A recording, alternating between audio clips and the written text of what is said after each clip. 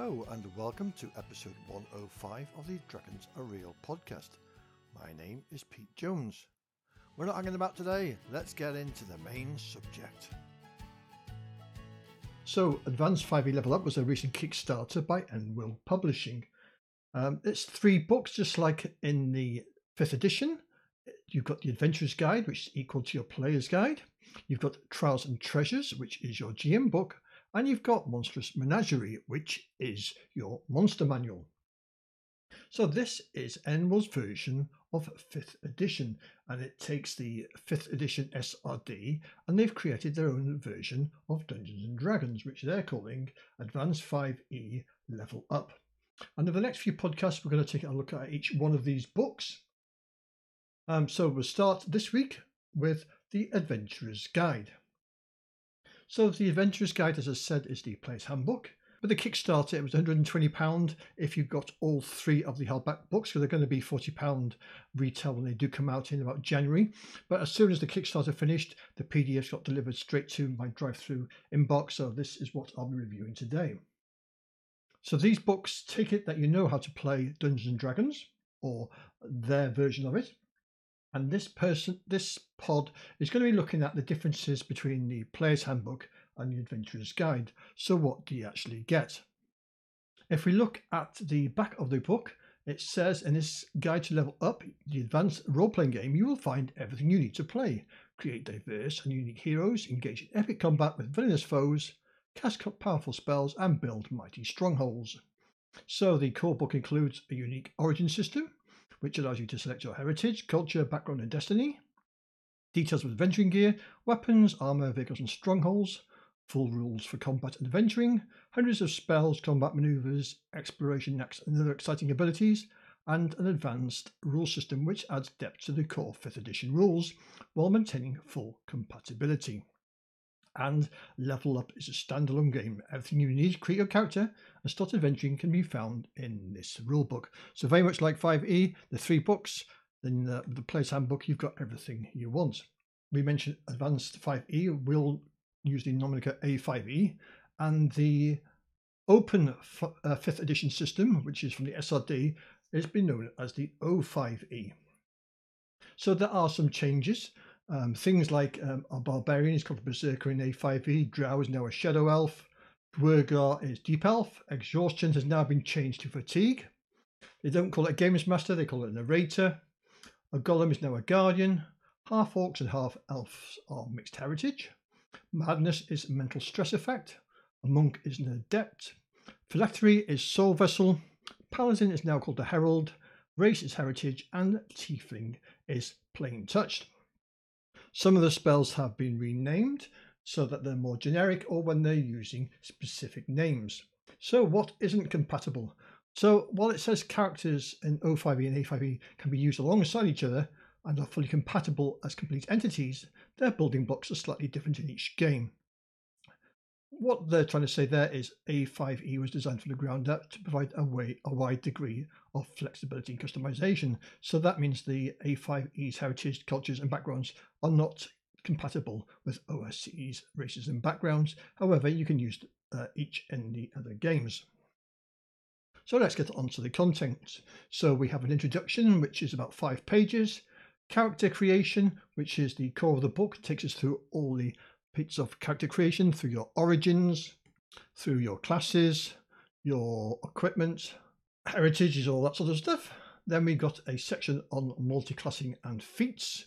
Then we've got the adventuring rules, the combat and turn-based action rules. Then we have a big section on the combat maneuvers, which is something new they've added. And then we've got the spell casting section with all the different spells. So the introduction is 6 pages of introduction to a role-playing game and what a role-playing game is all about. One thing it does mention there on page 11, that is they're bringing something called group checks. In group checks in 5e, only half the group have to succeed for the check to pass as a group. But now they're bringing in a group critical. Group criticals and group fumbles. So if everybody succeeds on the group roll, it's now a critical roll, and if everybody fails, it is a critical failure. It also introduces expertise dice, which is a bit like the Rogue and Bard speciality dice in O5e, and they add to the dice rolls, and they can be anywhere from a D4 to a D20. So as I said, character creation is the chunkiest part of the book, as it is in the original Player's Handbook. So the origins are split into 4. We have the heritage, which in O5e it was race. We have the culture, which was the subclasses. We have backgrounds, and we have destiny, and that is what is your goal for your character. Again, we have classes, and the classes are slightly different from the way they are in O5e. And then we have levels. So not too much has changed. Ability scores are generated the same way, but now they offer a third alternative, which is a point-buy system where you have 27 points and you spend points to buy your ability scores, but the maximum ability score you can buy is 15. So let's have a look at the heritages. There are 8 heritages: Dragonborn, Dwarf, Elf, Gnome, Halfling, Human, Orc, Plain Touched and Mixed Heritage. Then we have 35 cultures, and besides our normal things like Hill Dwarves and Mountain Dwarves and Shadow Elves, we've got things like Caravaner, Circus Folk, and a nice selection of other cultures to add in there. There's 21 backgrounds, starting with the Acolyte, which is in the SRD, but then we've got other things like Urchin, Guards, Gamblers, Folk Hero, that sort of thing. And then we've got our destinies, and the destinies are Chaos, Coming of Age, Devotion, Dominion, Excellence, Knowledge, Metamorphosis, Revenge, Underdog, and Wealth. So the same way you do in O5e, you pick a heritage, a culture, a background, and a destiny. So what I'm going to do is just have a look at one of the cultures in A5e and compare it to O5e, and for that I've picked the Dwarf. So in the original 5e, the con increases by +2 by picking this race or this culture. Speed is 25 for both. Both systems have dark vision. Both has tool proficiency. In O5e, you have proficiency in Battle Axe, Hand Axe, Throwing Hammer, and Warhammer. You have the Stone Cunning ability, which gives you double proficiency in Intelligence History checks for stonework. You have advantage on poison saving throws, and you're resistant to poison damage. In A5e, the additions are, or the differences are, you have toughness, so you get +1 HP per level. You get an expertise dice on poison saving throws and prone checks. Again, you are resistant to poison. And you have a toughness, which gains you ability, which gains you 1d10 temporary hit points for 1 minute, and that refreshes with a rest. So not too many changes there really, but there's some subtle changes. You can pick your different types of cultures or your subclasses, so things like Hill Dwarf are there, but again there are some subtle changes. Then we have backgrounds, which adds +1 to your ability scores and gives you proficiency in 2 skills, or it also gives you proficiency in 2 tools or 2 languages or 1 of each. It gives you a connection, a memento for your background, and a background feature. Then we come to destiny. And as I said before, there are 10 destinies, and they give you tables of motivations, which is a way for you to gain inspiration. When you fulfill your destiny, then your character moves on. And if you haven't reached your destiny by the time you get to 16th level, then you automatically fulfill your destiny. So if we have a quick look at chaos, so those destined for chaos don't live by the rules, binding ordinary foe, they clash with authority and tradition all their lives. Their source of inspiration is chaos, where they sow disorder. Their inspiration feature is ingenious double talk, where they can twist conversations in any direction with an inspired turn of phrase and confusing double talk. To fulfill their destiny, they look to greatly stabilize a nation or extremely large organization, subvert or trigger deity level entity. There is a chaos destiny motivation table on a d6. So for example, it's got things like freedom, following orders akin to slavery, excitement, a day of calm is a day wasted. So that's the sort of thing you get in each of the origins. Then we come on to adventuring classes. So the classes available to you are Adept, Bard, Berserker, Cleric, Druid, Fighter, Herald, Marshal, Ranger, Rogue, Sorcerer, Warlock, and Wizard. So I'm not going to go through all the classes, but I'll just take a quick look at a fighter, which is a common class, which is used in O5E, and compare it to the A5E fighter. So things like hit dice, hit points, weapon armor proficiencies, saving throws and skills, all the same. In first level in O5E, as a fighter, you would get a fighting style and second wind.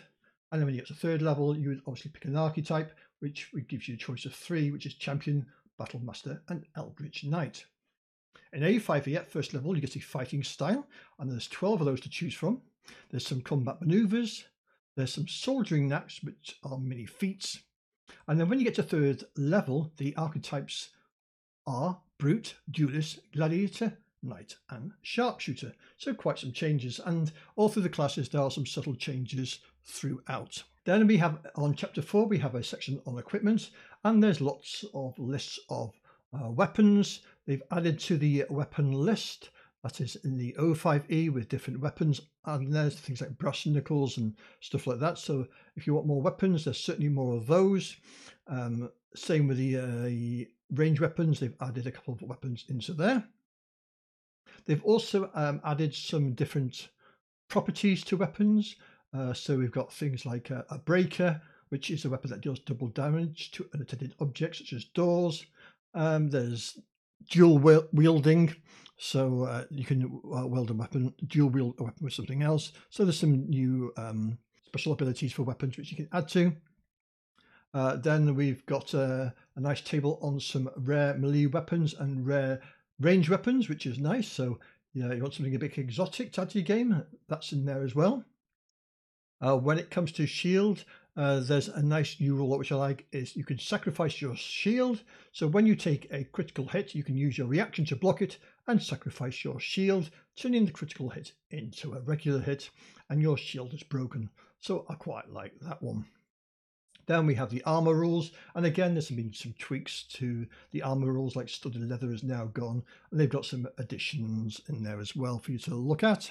Then there's tables there on special materials that you can add to your weapons, like bone, bronze, adamantine, cold iron. So some rules on that, which is all very nice.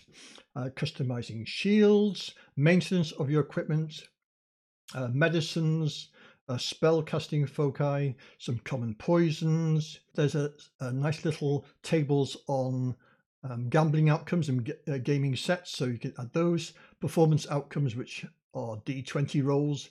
So some nice little additions there. Full rules for vehicles and mounts, of course. Siege weaponry.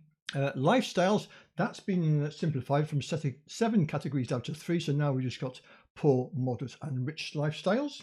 We've got magic item supplies, crafting and the prices for crafting, spell casting services, which is something often comes up in games which GMs have to think of. So if you, for example, you want a resurrection, you can pay £2,500 gold pieces for the materials, and another 1,000 gold pieces for the casting fee, and you need a bard or cleric to do it.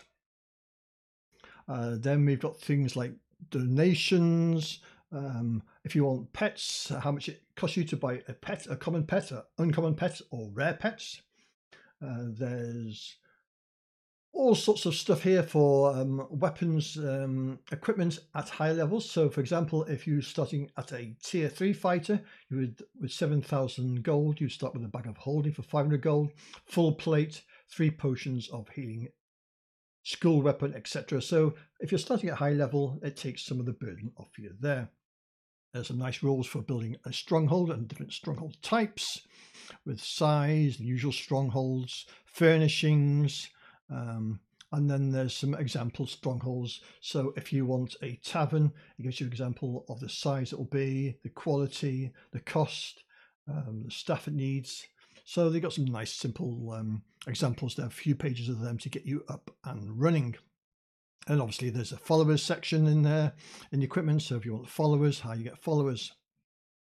Chapter 5 is multiclassing and feats. Now, feats isn't something I use in my 5e games, but I know lots of people do. So there's full rules here for multiclassing and feats. But while flicking through it, one of the new feats in it that I quite liked, because obviously they've had to add completely new feats because there's none in the SRD, is New Blood. So a New Blood feat, the prerequisite is you must have been bitten by a vampire or taken necrotic damage equals quadruple your level. And you have been corrupted with vampirism. Oh yes, so that's quite a nice one I did that like there. And then they got things like a vampire spawn, and your prerequisite is that you must have New Blood feat, and you have embraced your vampirism and looking even more and greater, darker gifts. So that one did catch me. I thought, oh yeah, that sounds quite good. Then chapter 6 is on ability scores and what you use your abilities for. There's a nice a nice page on some ability check DCs by skills, give you some examples for people new to the hobby. There's examples for critical successes, critical failures, what you can get for each of these different categories. So if you're not very good at those sort of things, it'll give you some nice examples. Then chapter 7, which is on page 407, is the adventuring section, and this starts the regular 5th edition rules. And everything you would expect is in here. I'm only going to mention the additions. So we've got a prestige rating that's now been added. So this is your known and influence, and your stat always starts at 1 and then increases automatically at levels 5, 11 and 17. You may also get prestige points from your stronghold, or GM may award you them.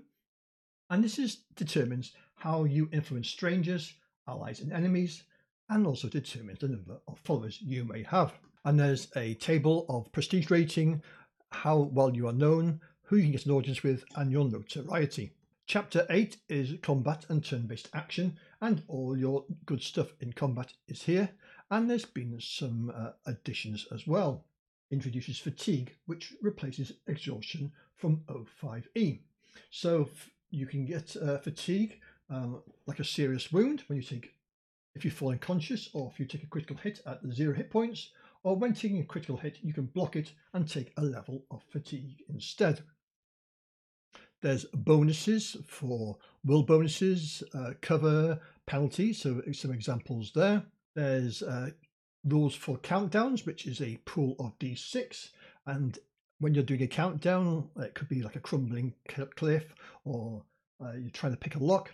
You roll this pool of D6, and each one that rolls a 6 comes out of the pool. And the next time you roll it, you keep doing the same. And when the last dice is removed from the pool on a 6, then the thing that is in the countdown happens. And then we get on to combat maneuvers. So this is a new section, and this is some of the meat and potato, and adds a lot more crunch to the 5th edition rules. So if you're playing a combat heavy game, then this might be an interesting section for you. And there's things like combat traditions, maneuvers in combat, exertion pools.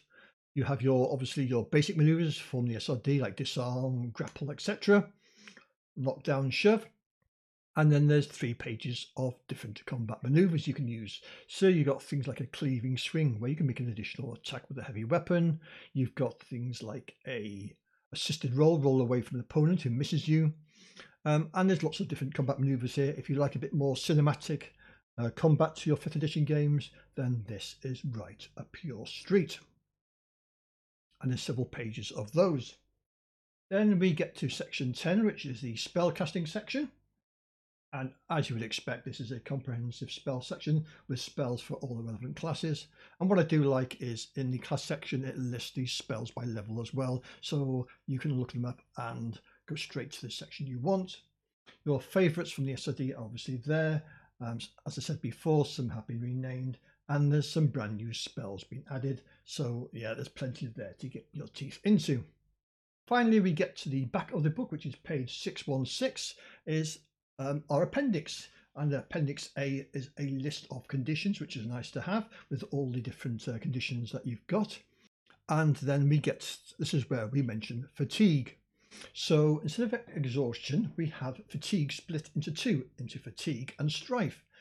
Each has 7 levels. So at level 1 fatigue, you cannot sprint. Level 2, you get disadvantage on strength, dexterity and constitution checks. Level 3, your speed is halved and you're enabled to maintain a fast travel pace. Level 4, you get disadvantage on attack rolls and saving throws using strength, dex or con, and you're enabled to maintain a normal travel pace. At 5th level of fatigue, your hit dice are halved. At 6th level, your speed is reduced to 5 foot and you are enabled to maintain a slow travel pace. And at level 7, you're doomed. Your strife is your mental stress, and level 1, you get disadvantage on intelligence, wisdom and charisma checks. Level 2, you get disadvantage on concentration checks. Level 3, you can only take a bonus action or action turn, not both. Level 4 is a disadvantage on attack rolls and saving throws using intelligence, wisdom and charisma. Level 5, you suffer the effects of a randomly determined short-term mental stress effect. Level 6, you cannot cast spells. And level 7, you suffer the effects of a randomly determined long-term mental stress effect. And there's obviously some mental stress effects there that are lists, so you can pick from some of those or roll for them as well. Appendix B is Gods, Fates and Beliefs. So this is, obviously there's no setting to this, so this gives you some idea of the religion types there are. So we've got things like ascended hero worship, we've got nature worship, cosmic warfare religions, philosophies, atheism and secularism, humanism and humanistic faith, and then there's some sample gods and pantheons. Then there's some religious conspiracy tables to get you up and running with them, and then we've got some common creatures at the back. So these are just your regular sort of animals. So whereas you normally use your reskin your bear for everything, obviously there's a black bear at the back, so some nice simple creatures at the back. And that's a quick dive into the Adventurer's Guide for A5e Advanced 5th Edition. My thoughts on it? Well, is it going to replace 5th Edition? No, it's not, but I think it's a good idea for somebody to do an alternative set of rules. And with having their own rules, at least with Enwill Publishing, they can dig into this and quote it, because at the moment, if you're writing anything for 5th edition D&D, you can only use stuff from the SRD unless you sign up for the DMs Guild. And at the DMs Guild, they take 50% of your takings away as part of the deal. Now, with I think this is the first time that any other publisher has written their own rule set based on 5th edition. I know others, I think like Matt Colville has also talked about it, but this is the first set. And to be honest, I like what I see. I think it's a good idea. I'm going to mine it for some ideas. I think there's bits and pieces I can pull out. So I think for the price, I think it's well worth it. If you like 5e, there's plenty in there to get your teeth into. If you're not a 5th edition fan, why are you listening to this episode of the podcast? Well, that's my thoughts. In the next couple of episodes, I'm going to look at the other 2 books. So thank you all for listening, and I'll catch you all on the flip side. If you want more information, you can visit the website at petejones.neocities.org. The blog is dragonsareal.substack.com. You can reach me on Twitter, Facebook, and all the other social media. And if you want to send me an email, the email address is dragonsareal@pm.me.